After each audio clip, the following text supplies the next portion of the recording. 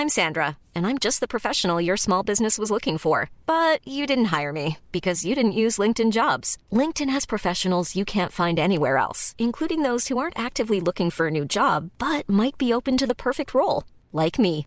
In a given month, over 70% of LinkedIn users don't visit other leading job sites. So if you're not looking on LinkedIn, you'll miss out on great candidates like Sandra. Start hiring professionals like a professional. Post your free job on linkedin.com/people today.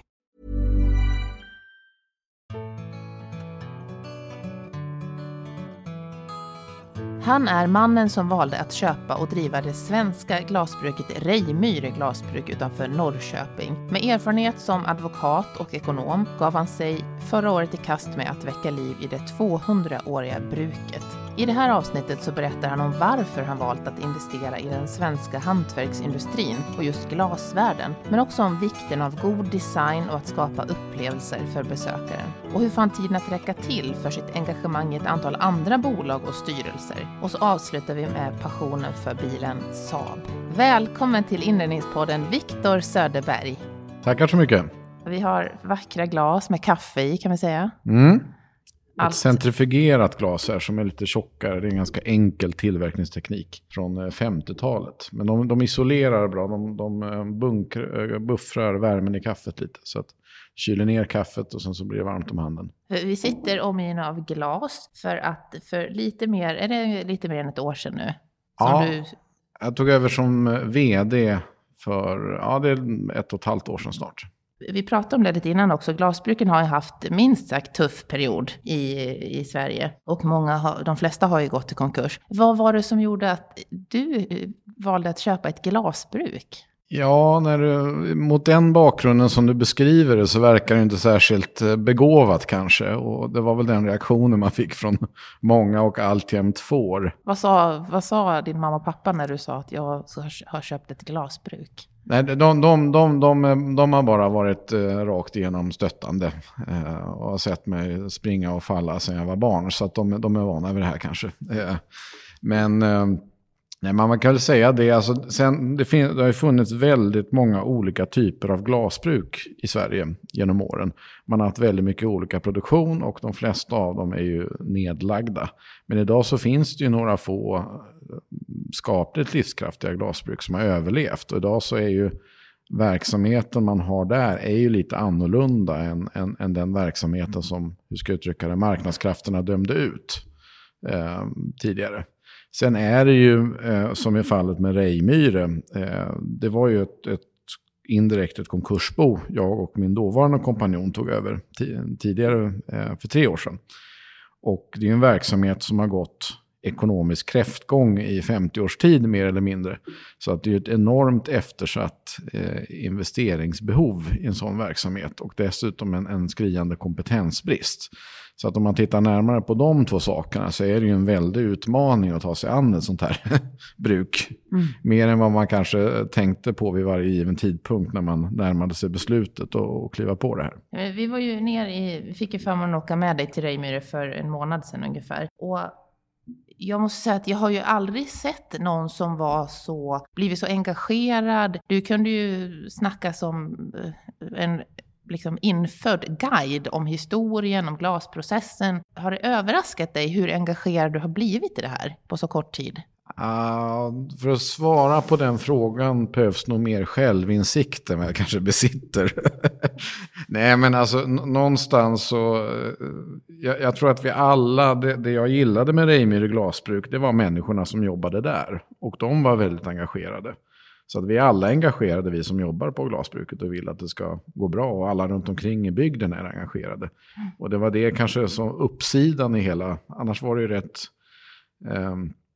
dystert om man tittade på Reimyre på pappret vid den tidpunkten. Men det som ändå var härligt var ju att det var glasarbetarna alla runt omkring. De var yrkesstolta, lojala och lite så här lagom revanschlystna också. Då har man en bra grund att stå på om man ska vända ett företag. Och delvis är jag också själv väldigt passionerad över Rejmyre och allt runt omkring och historien och så.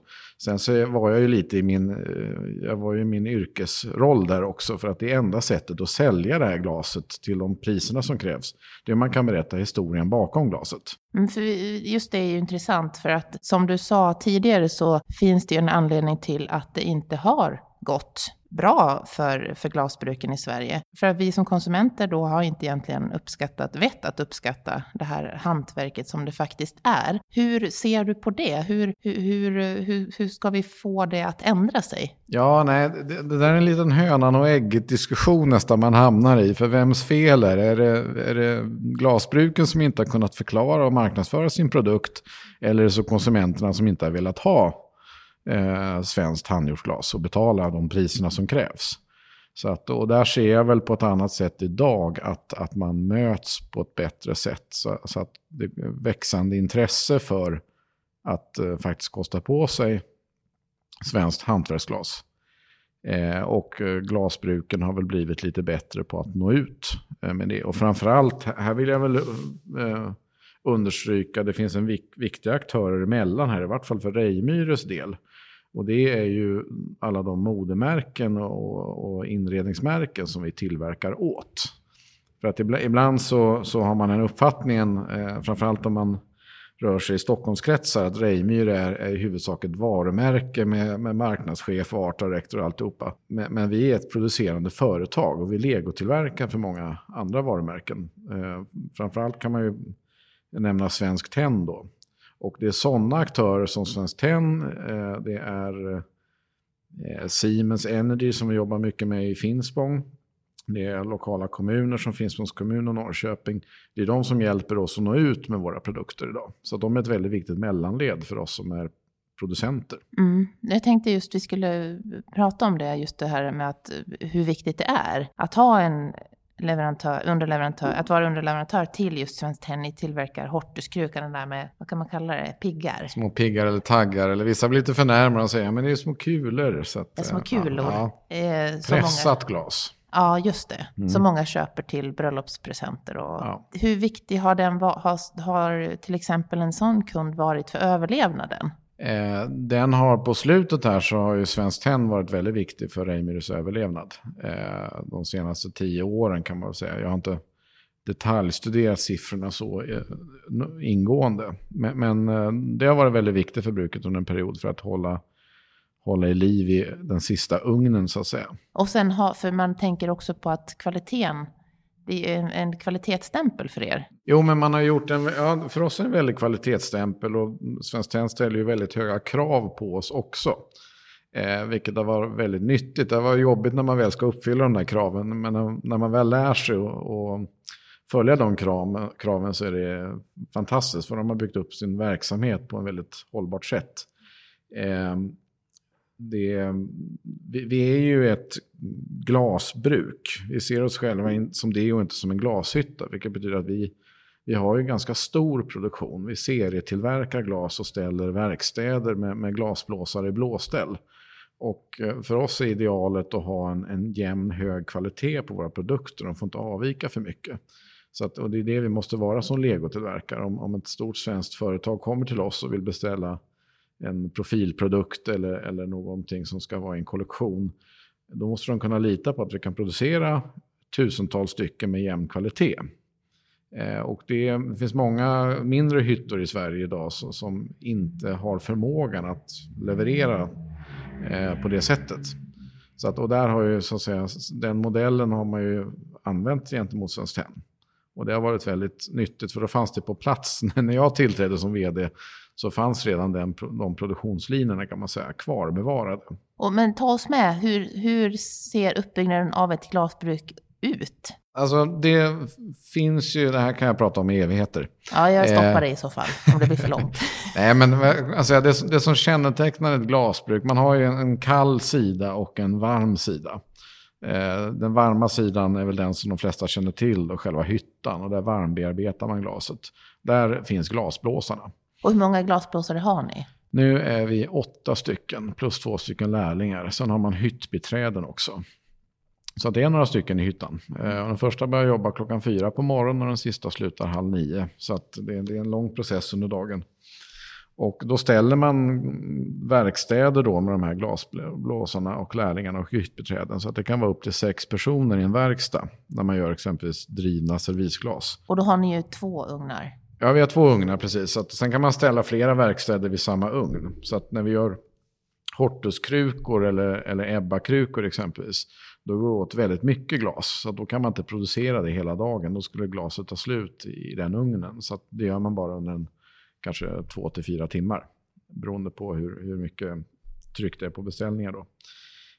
Och sen så medan tunna servisglas, champagneglas och så, då kan man ju producera på rätt länge utan att det händer så mycket på nivån i ugnen. Vi färgar in glaset i deglarna. Så att vi har ju en klarglasugn igång och sen så har vi alltid en färgad ugn då med någon av våra färger. Och så växlar man då enligt olika färgscheman. Och det där sa du, det är inte så bara att hålla på med färg? Nej, det är lite mäckigt. Det blir väldigt jämn och fin kvalitet när man färgar in i deglar. Men det är ett mäck, man låser ju upp en hel ugn i produktionen med en färg åt gången. Och sen så är det lite mäck med att tvätta rent deglarna vid färgbyten. Och då måste man skopa ur och skölja dem med glas för att inte få missfärgningar. Så att man börjar ju med klarglas i en degel och sen så går man över i bärnsten och rosa kanske. Och sen så avslutar man med grönt och framförallt blått är riktigt jobbigt då. Tvätta ur då, så det ser man till att ha i slutet. Sen kasserar man den degen och börjar om på en ny degel. Okej, och då kör man samma färg i kanske flera veckor? Ja, helst historiskt sett så kunde man ju köra i månader med samma färg. Oj! Så att, men då hade man ju ofta väldigt långa ledtider och väldigt långsiktig planering på produktionen. Det kan vi inte ha riktigt idag. Men det man har hört är att rött är dyrt och besvärligt. Ja, men det är svårt att jobba med. Råvaran är dyrare och sen så är det väldigt viktigt att hålla koll på temperaturerna i den processen. För att beroende på hur man så att säga värmer upp glaset, värmepolerar det efter att man har fångat and ur ugnen då, när man har producerat glaset i hyttan. Och då får man fram den röda färgen. Jag brukar säga för lekmän, man rostar liksom fram färgen på de produkterna. Och beroende på hur mycket man värmepolerar så blir färgen lite olika och beroende på hur värmen har varit i ugnen. Så att rött glas tillåter vi att det avviker lite i färg. Det blir inte exakt samma. Medan grönt och blått, de färgerna, det är lite som karamellfärg i en marängsmet. Det häller i så mycket så blir det den färgen.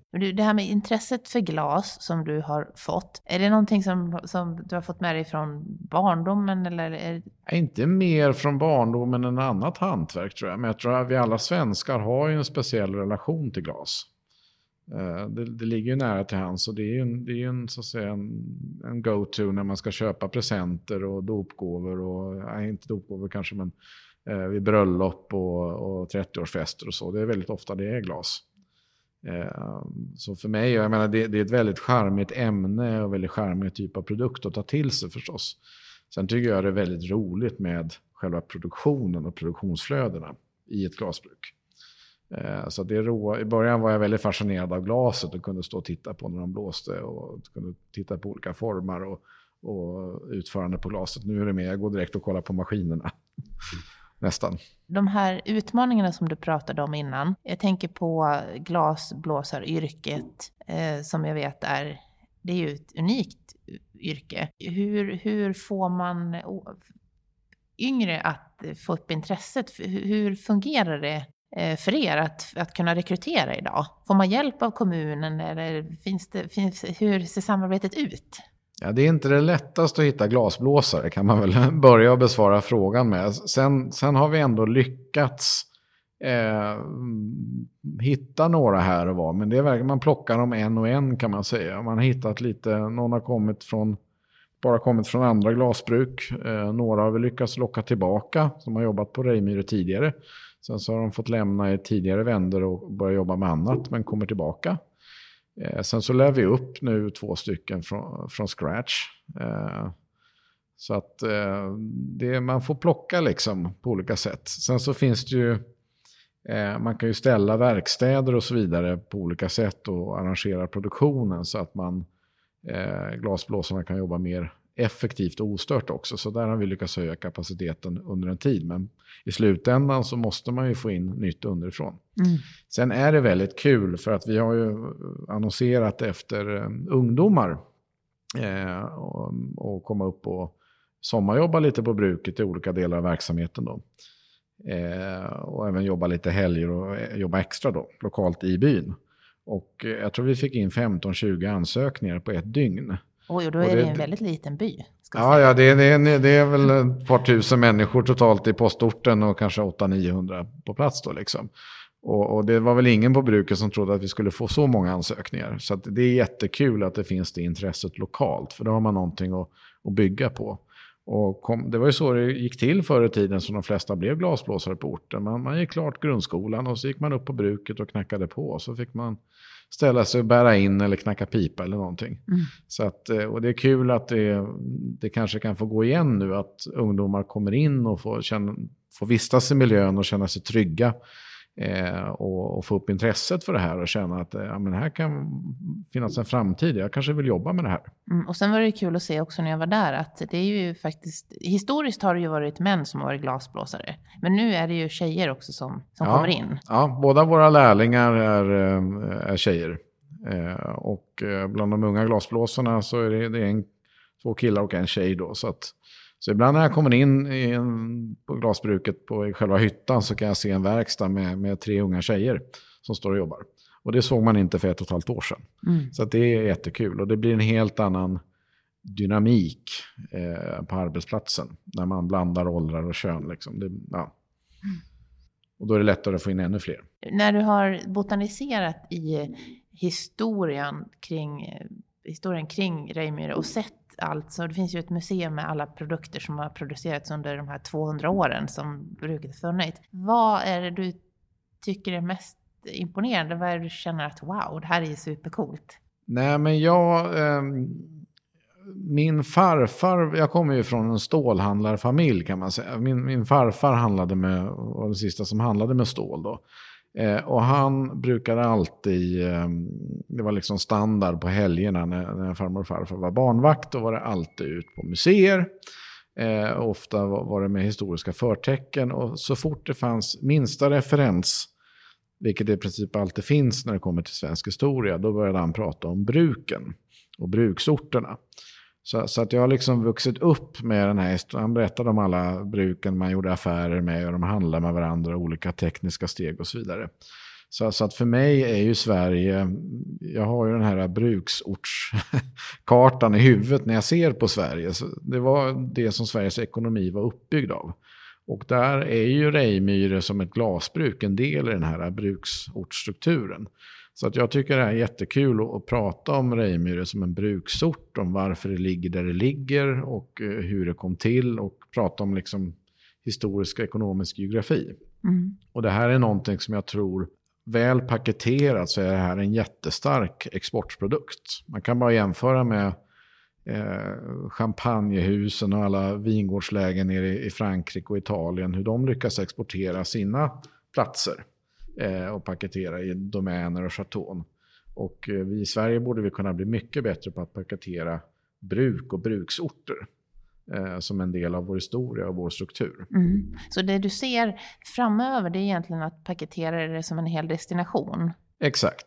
Och att man får komma och uppleva den här platsen. För vi svenskar, vi är lite hemmablinda, men för de kommer utomlands ifrån, det är ganska exotiskt att åka upp i Kolmårdens djupaste skogar bland sjöar och hitta de här små isolerade orterna mitt ute i ingenstans. Där man gör en sak ofta, som man har gjort då. Så att det är någonting man kan slå mynt av helt klart och paketera. Känner du att det finns ett stöd där? Att få med dig andra aktörer? Eller känns det som att du kämpar lite, det kanske känns lite att svara på, men känns det ändå som att det finns, att du har medvind? Jag kan säga, jag har medvind, upplever jag från de aktiva stora industriföretagen i området. De som liksom driver de fortfarande levande bruken. Vi har ju Siemens, vi har Gränges och flera andra liknande.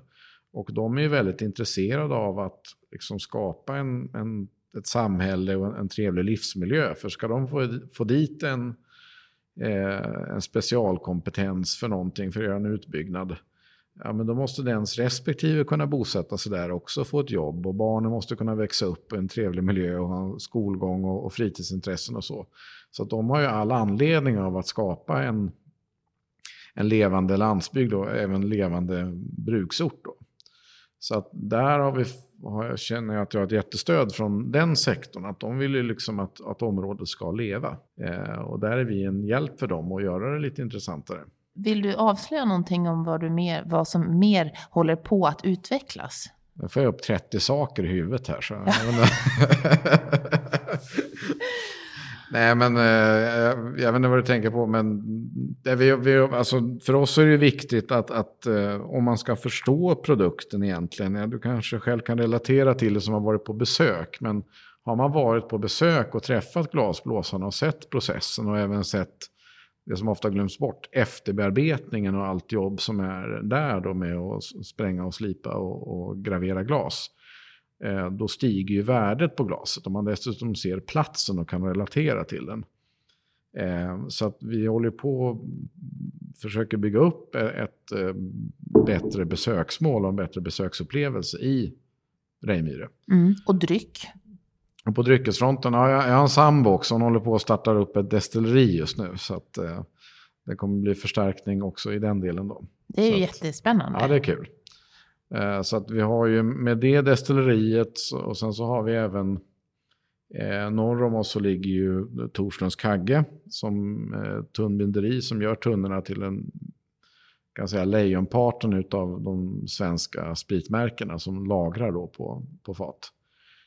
Så att, och sen så finns ju även Blacksta vingård i närheten som är världens nordligaste vingård. Så att det finns ju ett kluster utav dryckesrelaterade verksamheter som på en väldigt liten yta egentligen. Så det gör nästan platsen, det är av internationellt intresse skulle jag säga. Man får ha en sån här cykeltur. Man får ta en lång cykeltur, och får ordna bussturer. Så att, ja, exakt. Det är väldigt bra med bussturer faktiskt. Då vet man när folk kommer, man vet hur många glutenintoleranta det är och så kan de dricka.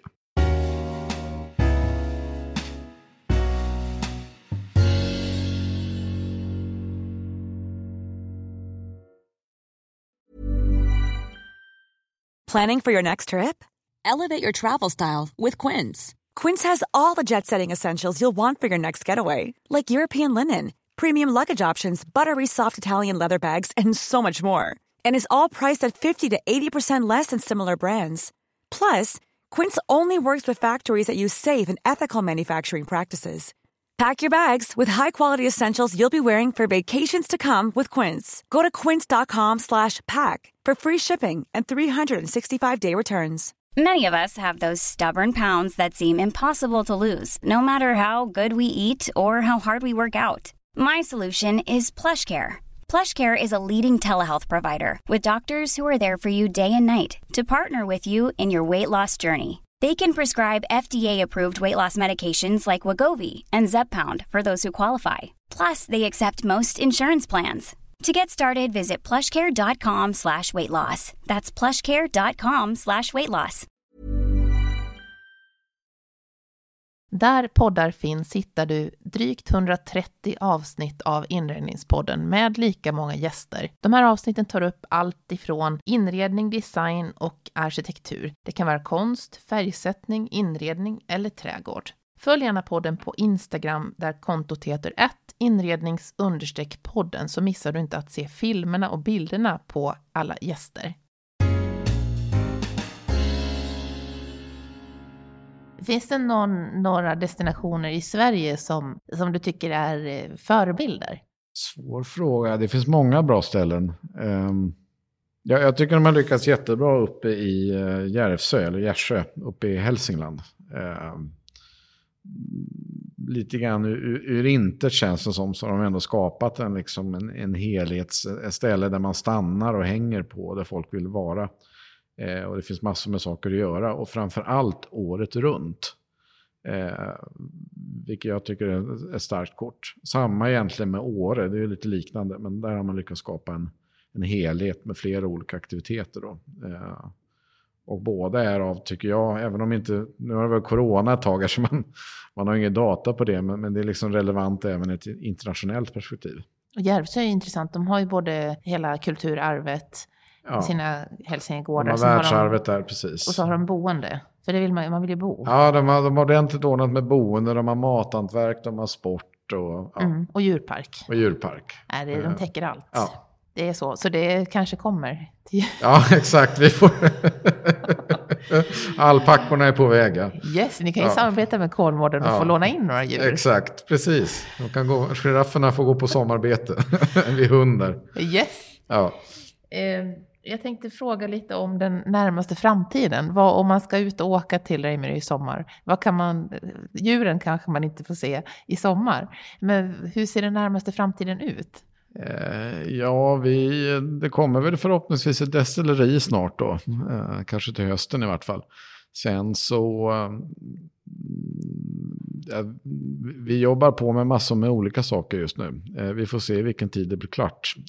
Men bara komma och se glasblåsningen rekommenderar jag alla att göra i sommar. Det var jättespännande, jättesvårt. Vi ska bara prata om en annan sak. För du har ju hunnit otroligt mycket. Du är 33 och du har ju hunnit otroligt mycket. För du har en dubbelexamina, du är handelsekonom och du är djurkand. Och du har hunnit jobba på advokatbyrå också. Ja.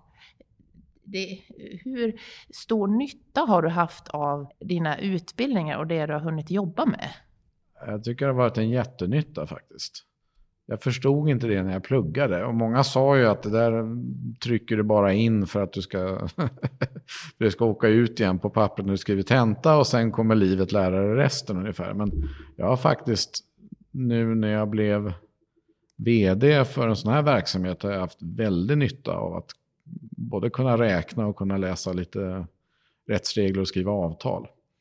Och det är ju som så med juridik, det är ju 10% gnet med paragrafer och så är det 90% psykologi. Och de där 10% har jag nytta av, jag kan säga definitivt att jag har nytta av all psykologi jag fått lära mig när jag har suttit ting och jobbat på advokatbyrå. Och förhandlingsteknik och sådana saker så att man känner sig grundtrygg. Så att jag kan rekommendera juristlinjen. Man kan sluta upp som glasbruksdirektör också med juristexamen. Men du tycker Handels var överreklamerat? Nej, Handels var fantastiskt också. Det är bästa kombinationen kan jag säga. Och Handels var väl lite bredare. Men jag lärde mig ju, om jag blev av med skräck för paragrafer och avtal på juristprogrammet så blev jag av med skräcken för siffror på Handels i vart fall. Så att det är en oerhörd frihet att kunna, när man planerar produktionen, att kunna räkna på saker fritt. Och det är inga avancerade uträkningar, men det är ändå, det underlättar något enormt. Sen så har man ju lärt sig, från Handelshögskolan fick man ett fantastiskt nätverk av personer, vänner för livet. Och sen så fick man även en bredd kan man säga därifrån och tackla allt från marknadsföring till finansiella frågor och redovisning och så. Så att för mig, jag kan tänka mig att många som hamnar på specialistpositioner på olika typer av företag och tycker att de har nytta av en väldigt liten del av det de lärde sig.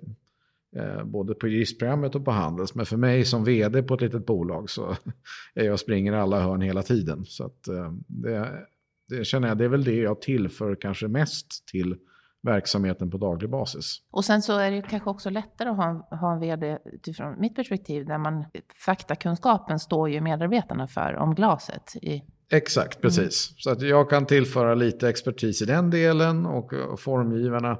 Det är ju det för mig, det är liksom, när jag pratar om glasbruk så brukar jag säga industrihantverk. Och det som kännetecknas av det är ju specialisering.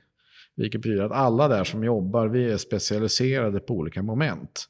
Så att jag för till mitt när det kommer till juridik och ekonomi och organisation. Sen så är det formgivaren, vem det nu är nu, Thomas Sandell och Ann Wåhlströms grejer vi har omkring oss här. De är experter på att ge glaset form. Jag tänkte att vi skulle prata lite om just det. För att ni har ju under de här 200 åren, eller har ju Rejmyre haft ett antal olika formgivare.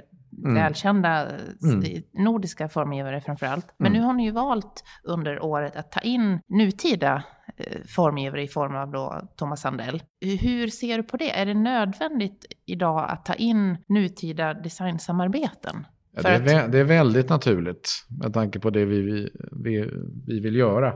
Man kan väl säga att ur Reijmyres perspektiv så har vi en 1800-talshistoria och en 1900-talshistoria. Och det börjar ju 1810 när man grundar glasbruket, och då är det verkligen en liten hantverksrörelse. Det är ganska småskaligt. Och 1800-talet kännetecknas egentligen av att man inför olika typer av tekniska landvinningar, som man börjar spränga glas, man börjar med pressglas, man inför gasugnar och man bygger Europas längsta linbana för att få iväg glaset till järnvägen. Så att det är de tekniska framstegens tid under 1800-talet. När det kommer till själva glaset så är det ganska ointressant ur ett designperspektiv. Det är ganska identitetslöst, även om det är excellent hantverk. Enda anledningen till att vi exporterade glas under den här perioden var ju för att vi hade så mycket skog. Men det man tillverkar när man tittar på gamla priskuranter och så, det är saker och ting som är ganska likt eller det man efterfrågade på kontinenten. Och sen så var det rätt mycket specialanpassning. Du kunde välja om du ville ha 3-4 skär eller stjärnor på ditt glas, eller om du skulle ha ditt monogram eller någonting. Skiftet som sker vid sekelskiftet 1800-1900-tal i Sverige generellt i glasbranschen, det är att man börjar ta in konstnärer och formgivare som så att säga, med sin professionalism sätter formen på glaset. Och det där tar väl en 10-20 år innan det kommer igång, men där på 20-talet så slår det här igenom. Och det är lite grann det som för mig så kännetecknar det svensk glas, att det är välgjort glas, hög standard, god kvalitet, men det är också väldigt goda formmässiga kvaliteter. Så därför så är det väldigt viktigt för oss när vi går ut och säljer det, även om vi ska ut på internationella marknaden. Det måste vara väldesignat glas. Det här är ingenting som vi hittar på själva ute i hyttan.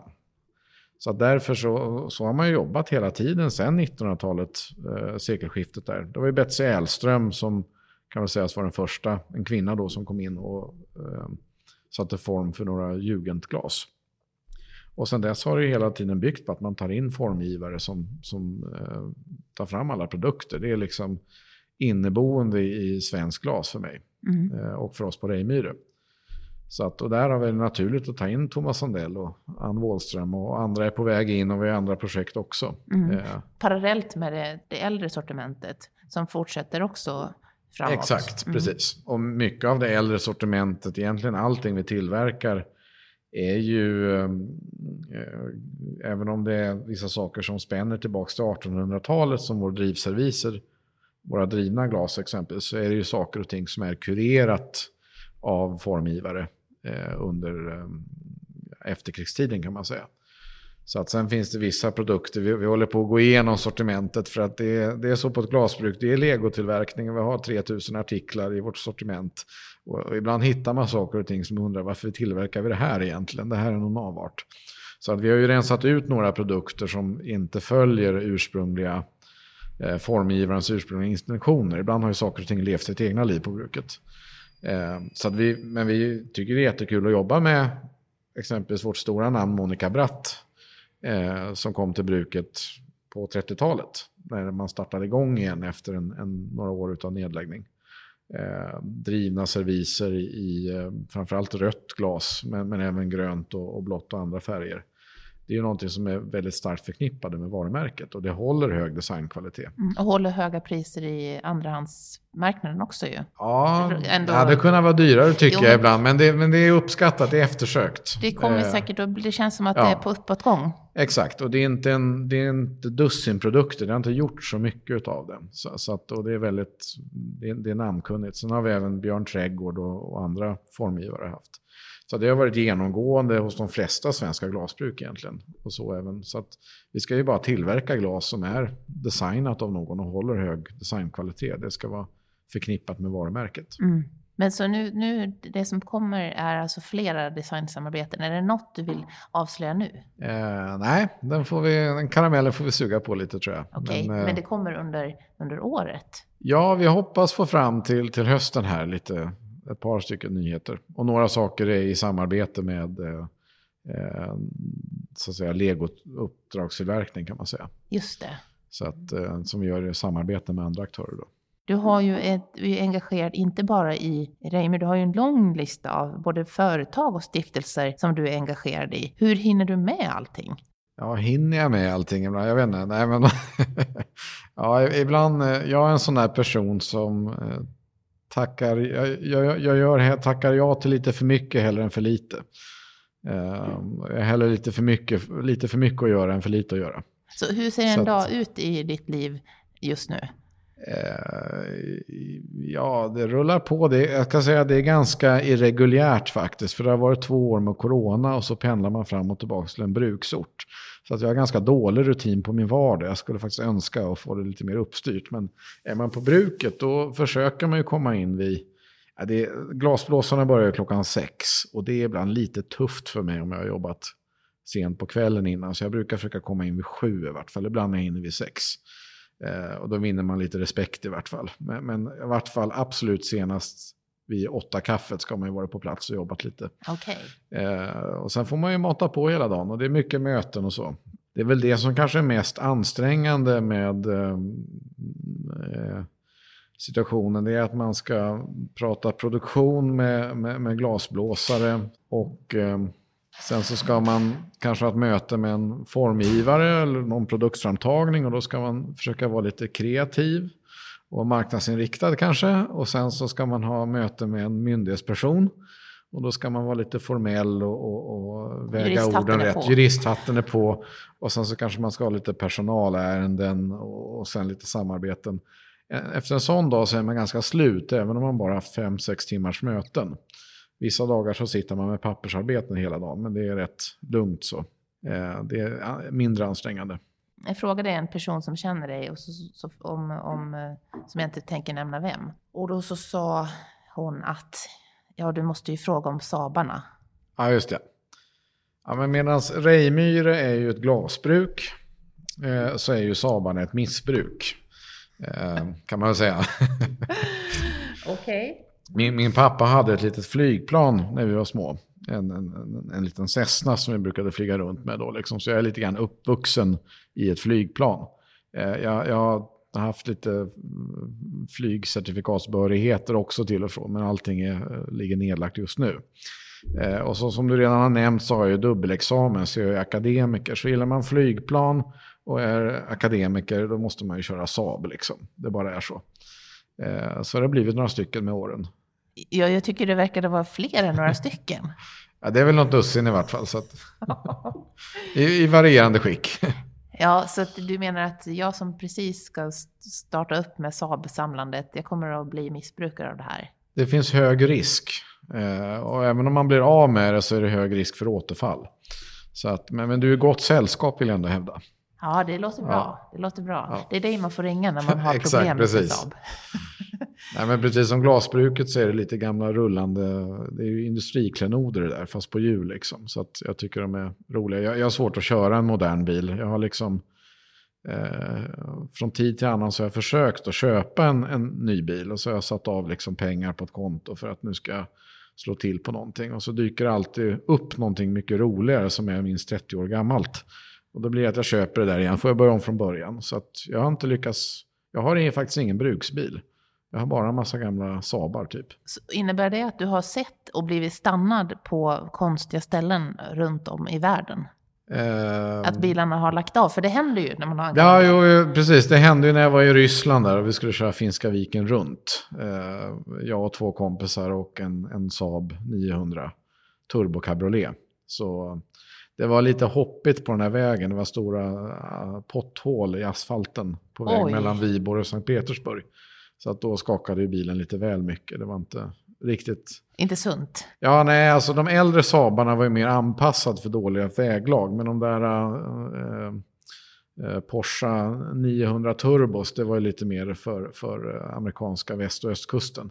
Så att det funkade inte riktigt i Ryssland så. Men fördelen är ju när man fick, om man fick fel på någonting, det var ju ryssar överallt, över varenda buske. Och de kom ut med verktygslådan och var väldigt hjälpsamma och kunde hjälpa till. För att de här Saabarna är ju ungefär motsvarande teknisk nivå som de ryska Lada-bilarna. Så att hade man stannat med en modernare bil där hade det kanske varit svårare att fixa felet. Men du, är det intresset du hinner med? Eller har du andra intressen också som du... Jag har nog många intressen, men det är nog det jag hinner med kanske som sticker ut så. Jag tycker om att läsa lite och så på kvällarna. Då läser jag om glasbruket bland annat. Sen fick jag läsa lite annat. Ja, du måste ha läst mycket med tanke på all kunskap du har nu. Ja, precis. Men ska man sälja det här glaset då måste man ju kunna historien. Så att det... I den här podden så får man ju önska en gäst som man skulle vilja lyssna på. Finns det någon som du skulle vilja höra i den här podden? Och det ska vara på temat design då? Nej, det behöver inte vara det. Det kan vara något som du är intresserad av. Vem är det? Ja, men någon jag tycker du ska prata med då är då Handelshögskolans rektor, Lars Strannegård. Också på temat, eller specifikt på temat inredning och design. För att han är en rektor som inreder väldigt mycket på skolan. Och det kan vara kul och intressant att höra hans tankar om det.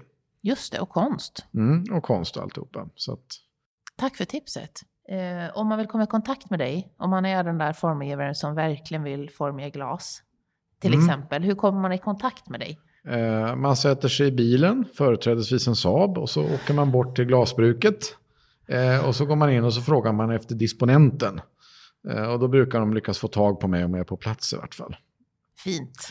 Men annars så kan man ju mejla också till bruket och få fatt på mig. Tusen tack, Viktor. Tackar. Tack själv. Till dig som lyssnar på Inredningspodden med mig, Johanna Hulander, så skulle jag bli jätteglad om du kan hjälpa mig med några saker. Dela gärna avsnitt som du gillar. Ge betyg i din poddlyssnare så att allt fler hittar till just den här podden. Och tipsa gärna om vilken gäst du vill höra i kommande avsnitt. Och till sist, lämna din mejladress för att få nyhetsbrev på inredningspodden.com. Där får du information om avsnitten och kanske lite spännande information om kommande kurser och workshops som kommer att hållas.